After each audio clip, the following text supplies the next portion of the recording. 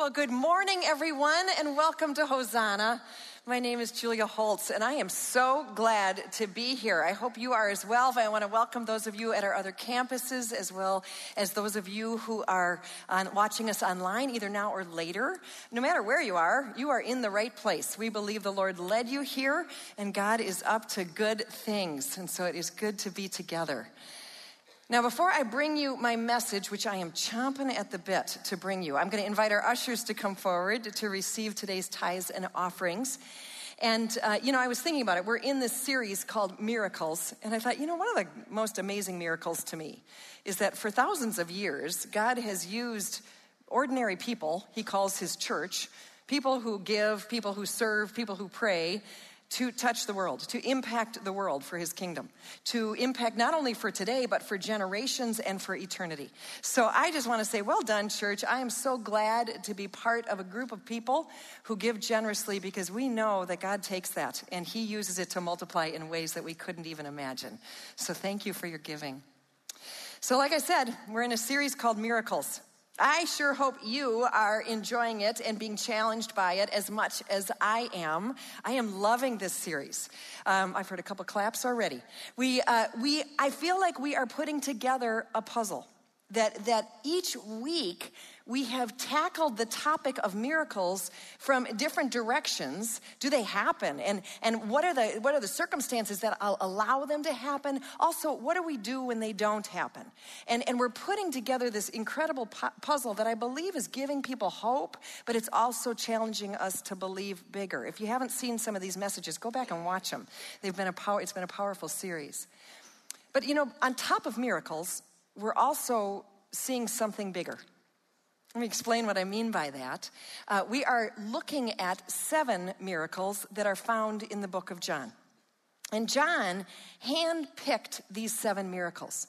And what I think is interesting is that John, unlike the other books that talk about Jesus, Matthew, Mark, and Luke, John is the one who calls them signs. Matthew, Mark, and Luke, they all call them miracles, and they talk about all different ones. But John handpicked these 7, and he called them signs. Why? Because signs point to something.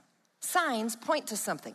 Take a look with me at our theme verse that is in John chapter 20, and it says this. It'll explain what they point to. The disciples saw Jesus do many other miraculous signs in addition to the ones recorded in this book. So in addition to the 7 that he indicated. But these 7 are written so that you may continue to believe that Jesus is the Messiah, the Son of God, and that by believing in him, you will have life by the power of his name.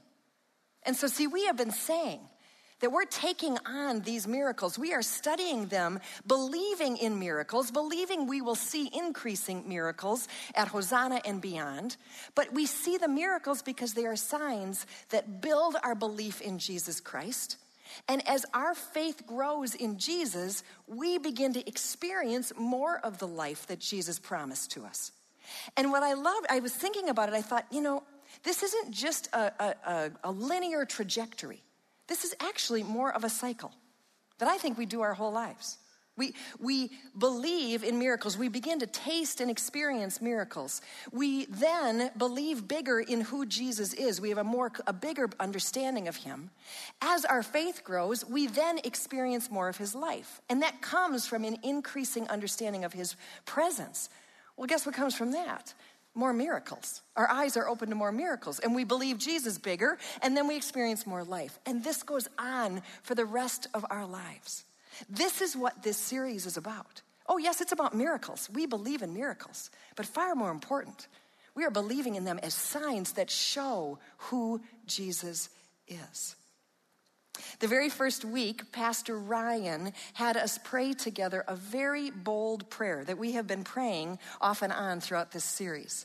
And it is a prayer where we are asking God together to open our eyes, to see him, to see his movement around us. And the ultimate reason is so that we will believe more in Jesus. So I want to do that this morning. We're going to put the prayer up on the screens. And could we all pray this boldly, that we are going to believe that God is going to move? Let's pray this together. God of all creation, open open our eyes to see your miraculous power at work today, both what you are already doing as well as what you are about to do. Give us bold and expectant hearts to ask for your supernatural activity to take place in the natural course of our lives and our world. In Jesus' name we pray. Amen. I think I'm ready to tell you about a miracle. We are going to look today at a miracle that it's a story that I have loved since I was a little girl. But I will be honest that as a preacher, I entered into it with a little bit of trepidation. It's a mystical, kind of weird miracle. And so I thought, what am I going to do with this? Well, I'm so excited to tell you what God's been teaching me. We are going to talk about the miracle of when Jesus walked on water. When Jesus walked on water. If you have your Bibles, you can turn to John chapter 6. We're going to start at verse 16. I'll have it up on the screens as well. But before I dive into it, let me tell you the context. It's always so important when we study the Word of God to not just pluck something out of the middle of the Bible, but to actually look at what's going on around it. It shows us a lot more.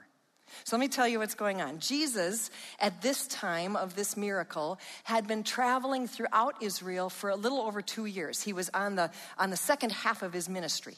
And so by this point, he had crowds of people following him. And it's interesting, right at the beginning of John chapter 6, there's a sentence that's easy to just kind of pass over and throw away, but I want to point it out to you. What John chapter 6 verse 1 says, John says that Jesus had gone across the Sea of Galilee, also known as the Sea of Tiberias. Okay, that doesn't sound like a big deal. I'm going to come back to it later. But I want you to see that, boy, the Word of God is so rich. We could spend our whole life studying it, and we will keep finding deeper and deeper nuggets. And so I think John very intentionally told us that Jesus was going to the other side of the Sea of Galilee, and it's also known as the Sea of Tiberias. Jesus then goes up on a hillside, and he has his disciples with him, and the crowds come all around him. And this is the story where Jesus then went and fed the multitudes with just a few fish and some loaves of bread. I'm not going to tell you much more about that one because you got to come back in a couple weeks to hear that one. We're going to tackle that in, I think, 2 weeks or so. So Jesus feeds them, and it says at the end of this sign, at the end of this miracle, that the people are amazed by him, and they believe he is a great prophet. And it says that Jesus, knowing that they were about to make him king by force, slips away to the hills by himself. See, Jesus won't be made king by force. He will not follow somebody else's agenda. Jesus follows God's agenda.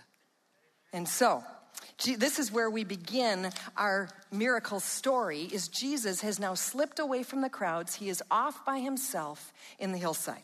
Starting with verse 16. It says this: That evening, Jesus' disciples went down to the shore to wait for him. But as darkness fell and Jesus still hadn't come back, they got into the boat and they headed across the lake toward Capernaum. I'm going to stop there for a minute.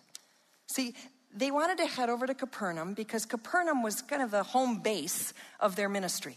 And some people give the disciples a hard time for going on not waiting for Jesus. I actually read this and I thought, they were probably thinking, Jesus, he's probably run into some woman at a well or something. We're just going to go on ahead. He'll meet us there at some point. The Lake of Galilee, it's not a big one. It's about 12 miles long and 7 miles wide. And so it was a portion that he'd have to walk around. We'll just go on ahead. We'll meet him at home base. We'll take the easy path. We'll go on the boat across the lake. Well, we're going to discover that the easy path isn't always the best path. But that's where they're headed, to Capernaum. It says, soon a gale swept down upon them, and the sea grew very rough. They had rowed 3 or 4 miles. I want to stop here again, because I need you to picture this with me. See, I was on the Sea of Galilee about 1.5 years ago. It was absolutely beautiful. We took a boat. We stopped right in the middle. Beautiful day. Could see the shore all the way around. Blue sky, absolutely peaceful. This is not what they experienced. See, a strong gale, a storm, a wind often could come out unexpectedly over the bluffs right down onto the Sea of Galilee. And it would take anybody on that sea off guard. And the Bible says they had rowed 3 or 4 miles. And so that means they were somewhere right in the middle of the lake. Matthew tells us that they had been rowing for hours. So I want you to picture this, feel this with me. These disciples were in a boat, sailed down. They are rowing the best they can for hours. They are exhausted. Now, on top of this, they're probably confused. With a storm like this, you can't see the side, the shore. So they're probably like, we don't even know where we're going. Are we heading toward Capernaum? Where are we? If they tried to look up at the stars, they still wouldn't have been able to tell where they were. So they would have been confused, exhausted. And they also would have been very afraid. See, they knew right underneath them were many fishermen who didn't make it. See, this kind of a storm, the waves could crash over the boat and take them down. So they were in survival mode. They were near death in their minds. This is the place they are. I wonder if anybody here can relate to that. See, storms come in all shapes and sizes, and they can hit us out of nowhere. Storms like unexpected divorce, broken relationships, loss of a job, financial uncertainty, just not knowing where to turn. And they can leave us exhausted and fearful and confused. If that's you, stick with me. Hope is on its way. So they had rowed 3 or 4 miles, middle of the lake, when suddenly they saw Jesus walking on the water toward the boat. They were terrified. Now, don't you think that's funny? Why would they be terrified? Matthew tells us that they were terrified because they thought they were seeing a ghost. See, they didn't expect to see Jesus there.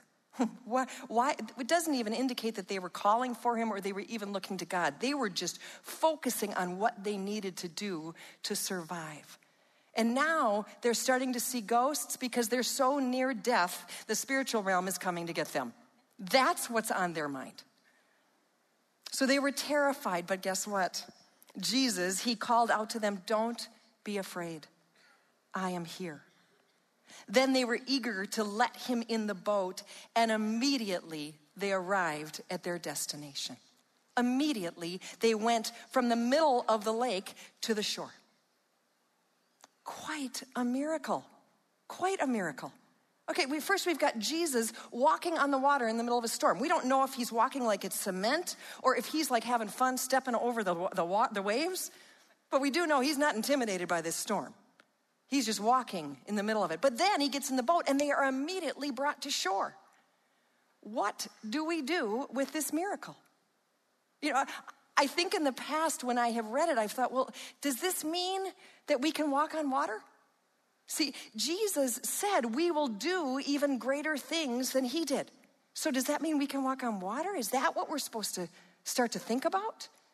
I thought about bringing a hot tub and being a woman of faith and asking everybody to just pray and believe and to try it. Aren't you glad I didn't? I think I would have sunk to the bottom pretty quick because guess what? That is not the point of this miracle, of this sign. Remember, the miracles are signs that point to Jesus. Jesus is not just doing circus acts to get us to be excited. No, the signs are telling us something about Jesus. So we need to ask, what does this tell us about Jesus? This is one of those moments that I wish I could put all of us in a time machine together and we could go back. And what's interesting is I wouldn't necessarily go back to being in the boat, although that would be really fun.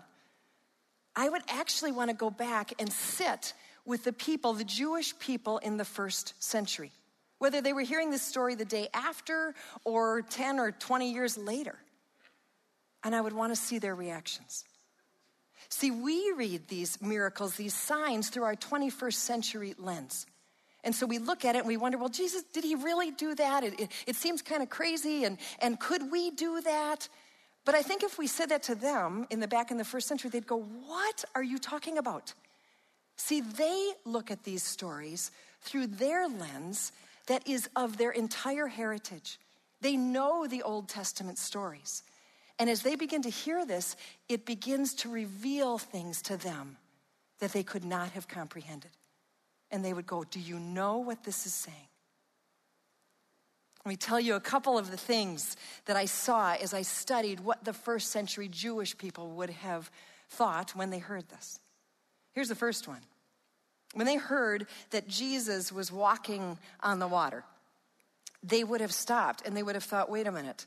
Okay, there were many godly men in our heritage, many of our ancestors. There were 4 of them specifically who were known as mighty men of God, who had God's favor on them, and they were all able to part water. People like Moses, people like Joshua, Elijah, Elisha. Those were the 4 that actually the power of God came through them and they were able to part water. And that was an amazing miracle. But they would have sat there and thought, but wait a minute.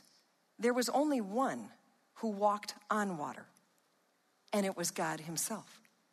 You have to hear this. In Job chapter 9, this is just one of many verses like this, but it says this: He alone, God alone, has spread out the heavens and marches on the waves of the sea. So they would have heard this story and they would have gone, wait a minute, is this saying Jesus is God? Jesus is God. He is Emmanuel, God with us. Jesus is God. This would have blown their minds. Now, in case they missed it, Jesus gave them another hint. Do you remember when Jesus said, don't be afraid, I am here? The actual translation in the Greek and the Aramaic was, don't be afraid, I am. Any of you who know the Old Testament, you know that God called himself, the name he gave himself was I am. So as Jesus is walking on this water, he is proclaiming to everyone willing to listen that he is God, Emmanuel, God with us. I don't know about you, but that makes a big difference in my life. I love knowing that Jesus calls me friend. The Bible says that we can have a relationship with him that is intimate. But you know what? When I'm in the middle of the storm, I want to remember that Jesus is God, that it is Emmanuel, God with me in the storm. That the God who has everything I could possibly need is with me. And see, we can be distracted by the storm and not even recognize him. But everything changes when we recognize that Jesus is God and he is with us in the storm. That's the first thing this sign points to. Let's get back in our time machine for a minute and let's talk about the sea. See, to the first century Jewish people, the sea represented chaos and evil. It represented the spiritual realm that they had no control over and the evil within it. There's all sorts of stories in the Old Testament of beasts coming up, dreams of beasts coming up out of the sea. And so they were not seafaring people. So to them, it represented the rulers, the powers in the spiritual realm that were against them. Now, on top of this, do you remember that John told us that this is not only called the Sea of Galilee, it's called the Sea of Tiberias. Let me tell you where that comes from. At the time of Jesus, there was a wicked king of the Jews named King Herod. And King Herod, he didn't care much for the people, the Jewish people. He was more worried about pleasing the Roman rulers. So King Herod had a city built on the side of the Sea of Galilee called Tiberias, named after Tiberius Caesar, the leader, the king of the Roman Empire. And then he even had the audacity to start to call the Sea of Galilee the Sea of Tiberias in order to please this Roman king. So to the Jewish people, everywhere they turned, there were kings that were wicked. Kings that were oppressive, that were out for themselves. Kings that ran kingdoms that had winners and losers, where you either would sink or you would swim. That's all they knew of those kinds of kings. But here comes Jesus walking on top of the water. Why? Because every one of those kings, whether it's in the spiritual realm or the natural realm, are under his feet. Can I hear an amen to that? Yes, Jesus is king. Not just any king, but the King of Kings. He is over all. And he is not a king that is oppressive. He is a good king. And a king that has a kingdom of love. And not a kingdom with winners and losers, but a kingdom of believers. Believers, not perfect people who have it all figured out, but ones who hold on to him and bring his love into the world. And he promises that he will have victory over all. And someday every king will bow to him. I just got to tell you, there are times that I look out at our world and I can get discouraged. I can get overwhelmed. I can see things going on in countries where there are wicked rulers who are oppressing people. I can look at our own country and feel a sense of chaos with the polarity that's going on. I'm not making any kind of a political statement. I'm just talking what we see in the chaos that we can feel with all the differing views. And so I can get overwhelmed by that storm. But then I have to stop. And I lift my eyes and I remember, Jesus, you are king and you are my king and you will have victory. And I will choose to trust you. Now show me how to bring your kingdom of love into this world. See, Jesus is king. Not just any king, but the King of Kings. That's the second point that our sign points to.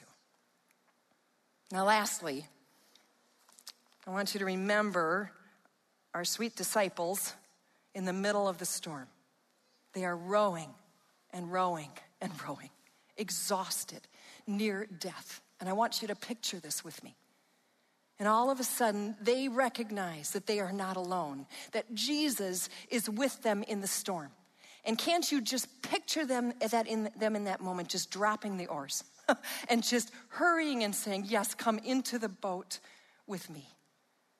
And when Jesus gets in that boat, he immediately moves them from near death, near just survival, to life on the shore.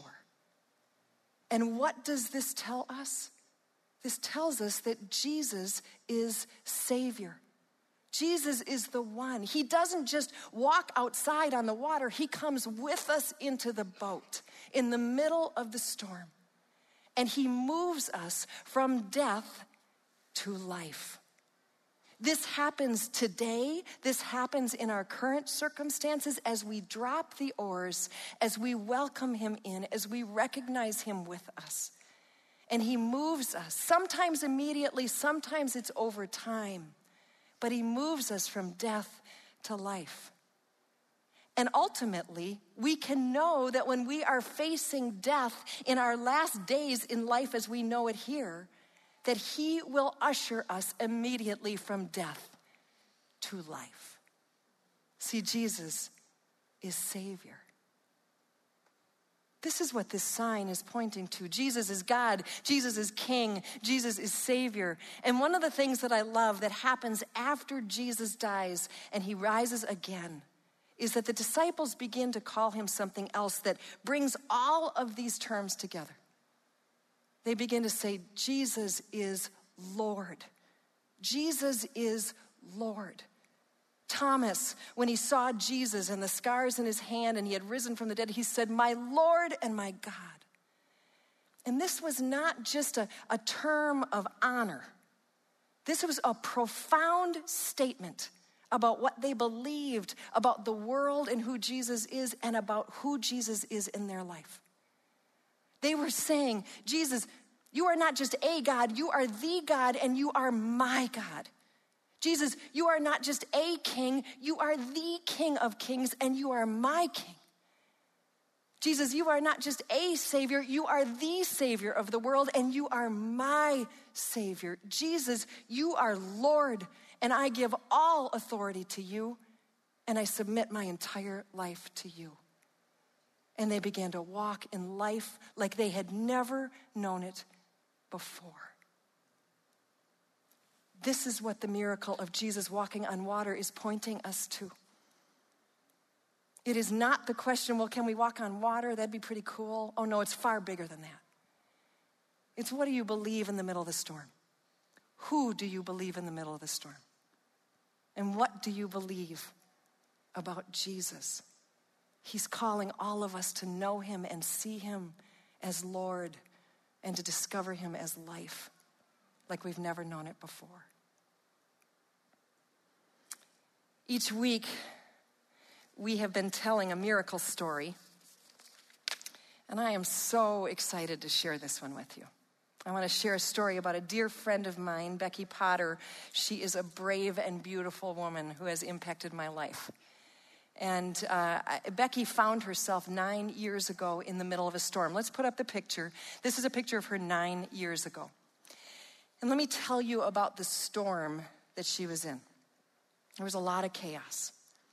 First of all, she worked for the construction industry. And any of you who can remember back 9-10 years, we were in the middle of a recession, weren't we? And so Becky, who was the financial person for this construction company, found work so stressful. She did not know what the future looked like financially for the company, let alone her own life. So work was tremendously stressful. Many of her relationships, particularly with her family, were strained and even broken, cut off. Becky stopped taking care of herself at that time. She was so focused on the stress and everything going on. And she got more and more out of shape so that physical activity exhausted her. And what this ended up doing is it caused her to stay away from friends because she was embarrassed. She didn't know if they said, you want to go for a walk? She didn't know if she'd be able to walk with them.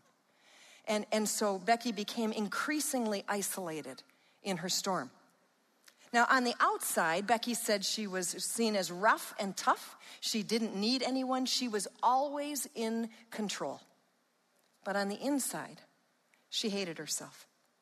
Every day was simply about survival. And actually, death looked more appealing than life. So Becky daily turned to alcohol to cope with what seemed like a life that was just a disaster. That was her coping mechanism.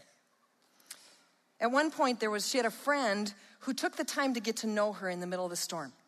And this friend invited her to come to her church. Now, the funny thing about this is Becky had gone to church most of her life. She believed in God. To her, church was more about kind of the people she hung out with. But she said she mocked those big kind of churches, you know, the ones where they talk about Jesus in this personal way. And, oh, for heaven's sakes, they even raise their hands when they're singing. How weird is that? Okay, so Becky mocked all that. But for some reason, she said yes. And she found herself sitting in the middle of the very kind of church that she had mocked. And as she sat there, she said with a big chip on her shoulder, she began to notice some things. She began to notice that the messages spoke to her. She kept coming back. They talked about Jesus in your life in a personal way, and they gave her hope. She said she often cried, and then she said, now remember, I didn't have emotions at that time, but she sat and cried. She said each week people genuinely seemed glad to see her, and they would remember her name. She said everything just felt so different. It was rocking her beliefs about Jesus, about community, about church. What is this that I'm experiencing? She said it was very disorienting. The feelings were horrible and wonderful and scary, but oh so good. A couple months into her visits, she decided to go and visit with a pastor. And she said she met in his office and began to just spill her guts about all the disasters going on, the poor decisions she had made, all the different things she didn't hold anything back. And as he sat and listened to her, he just quietly then said, you know what, there's a different way. There's a different way. And he began to talk to her about a real relationship with Jesus Christ, that Emmanuel, Jesus, is with her, and about surrendering her control and trusting her life to Jesus Christ. In his office, she did just that. Now, not because she felt forced or coerced or manipulated.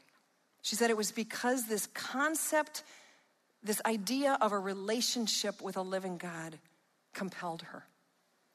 The whole concept amazed her. She said, even though I was a disaster, Jesus still loved me.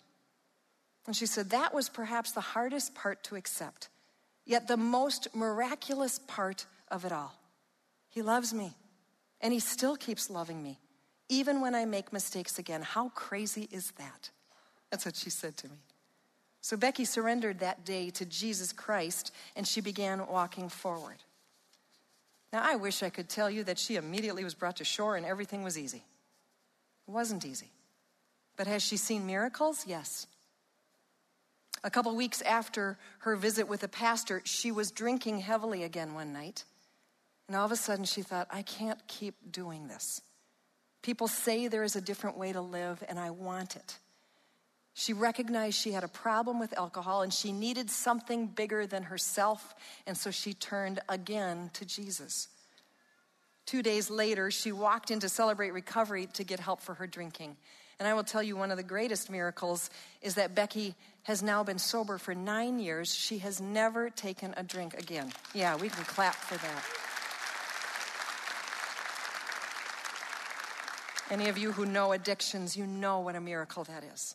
Again, not easy, but she said she could not have done it without Jesus. God's presence and his promises would regularly remind her, I am not alone. He is with me in the storm. Many miracles continue to happen, and often they came through people. People would show up and they would say something to her that they could not have known that she needed to hear. She said, people became Jesus with skin on. Miracle after miracle after miracle, just someone showing up right at the moment she needed it. More miracles. As she experienced a relationship of love with Jesus, she began to love and like herself. And this changed everything. She began to care for herself and get healthy. Let's throw this picture up here. This is Becky after a half marathon. Remember, this was a woman who didn't even want to go for a walk with friends. This is after her half marathon. She has now run 7 half marathons. And let's put up the next picture. This next one is of her because she's now climbed several mountains. Becky began to feel life in her body again. But here's one of the most beautiful ones. As she got more comfortable in her own skin, she discovered she was able to love others in a new way through Jesus Christ. And her relationship with her family has been restored. Let's put that picture up. This is her family. Can you see her face in the top left? Do you see the joy in her eyes? I wish I could put it side by side with the first picture I showed you. There were no emotions in that first picture. Here, she has joy. Her family is restored. God moved Becky to Hosanna many years ago, where she continued on with Celebrate Recovery, continued on in her own recovery. But then she also became a leader at Celebrate Recovery here at Hosanna. She's also been a leader of several of our courses. God's Story, Your Story is one of our core courses, but also Freedom Story. And I have to do a quick shout out because it's such a perfect tie-in. Freedom Story is starting this afternoon at our Shakopee campus and here at Lakeville tomorrow, Monday night. It is not too late for you to sign up. Freedom Story is about overcoming the obstacles and the storms of life through Jesus Christ. So sign up and come. You don't want to miss it. But Becky's been a leader in multiple places, and now Becky is the one who shows up as Jesus with skin on, sometimes right at the moment when someone else needs it most. She's done it for me. She has become the miracle for others that can only be explained by the presence of Jesus in her life. Becky ended our conversation by saying, now as storms of life come up, I know that there is hope. I have been in the boat with Jesus, and I've gotten to the shore before. I will get there again.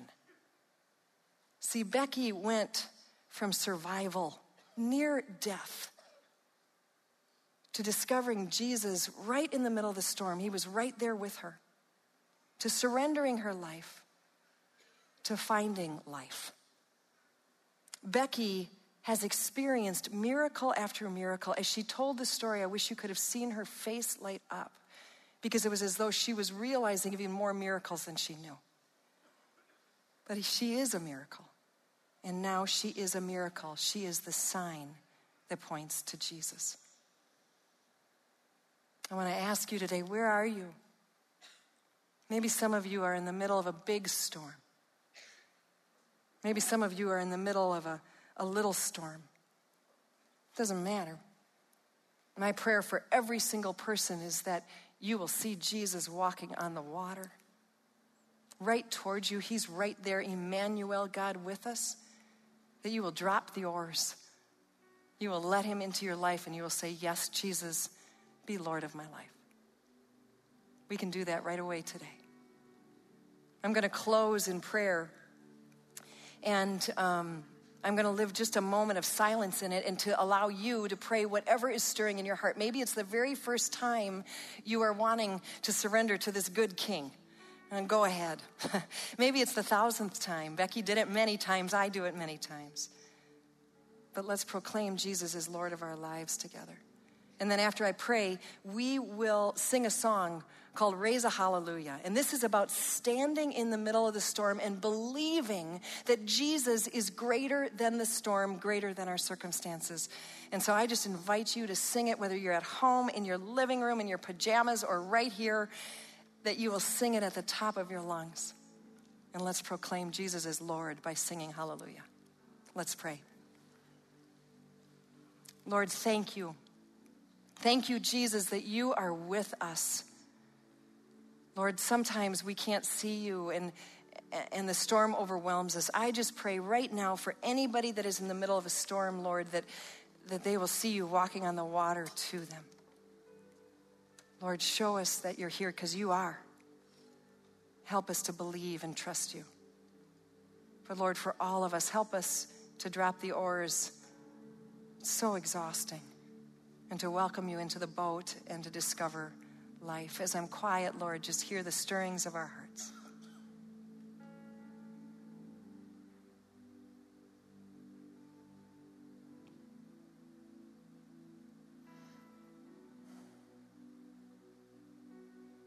Thank you, Jesus. You are God. You are King. You are Savior. And you are Lord. I pray this all in Jesus' mighty name. Amen.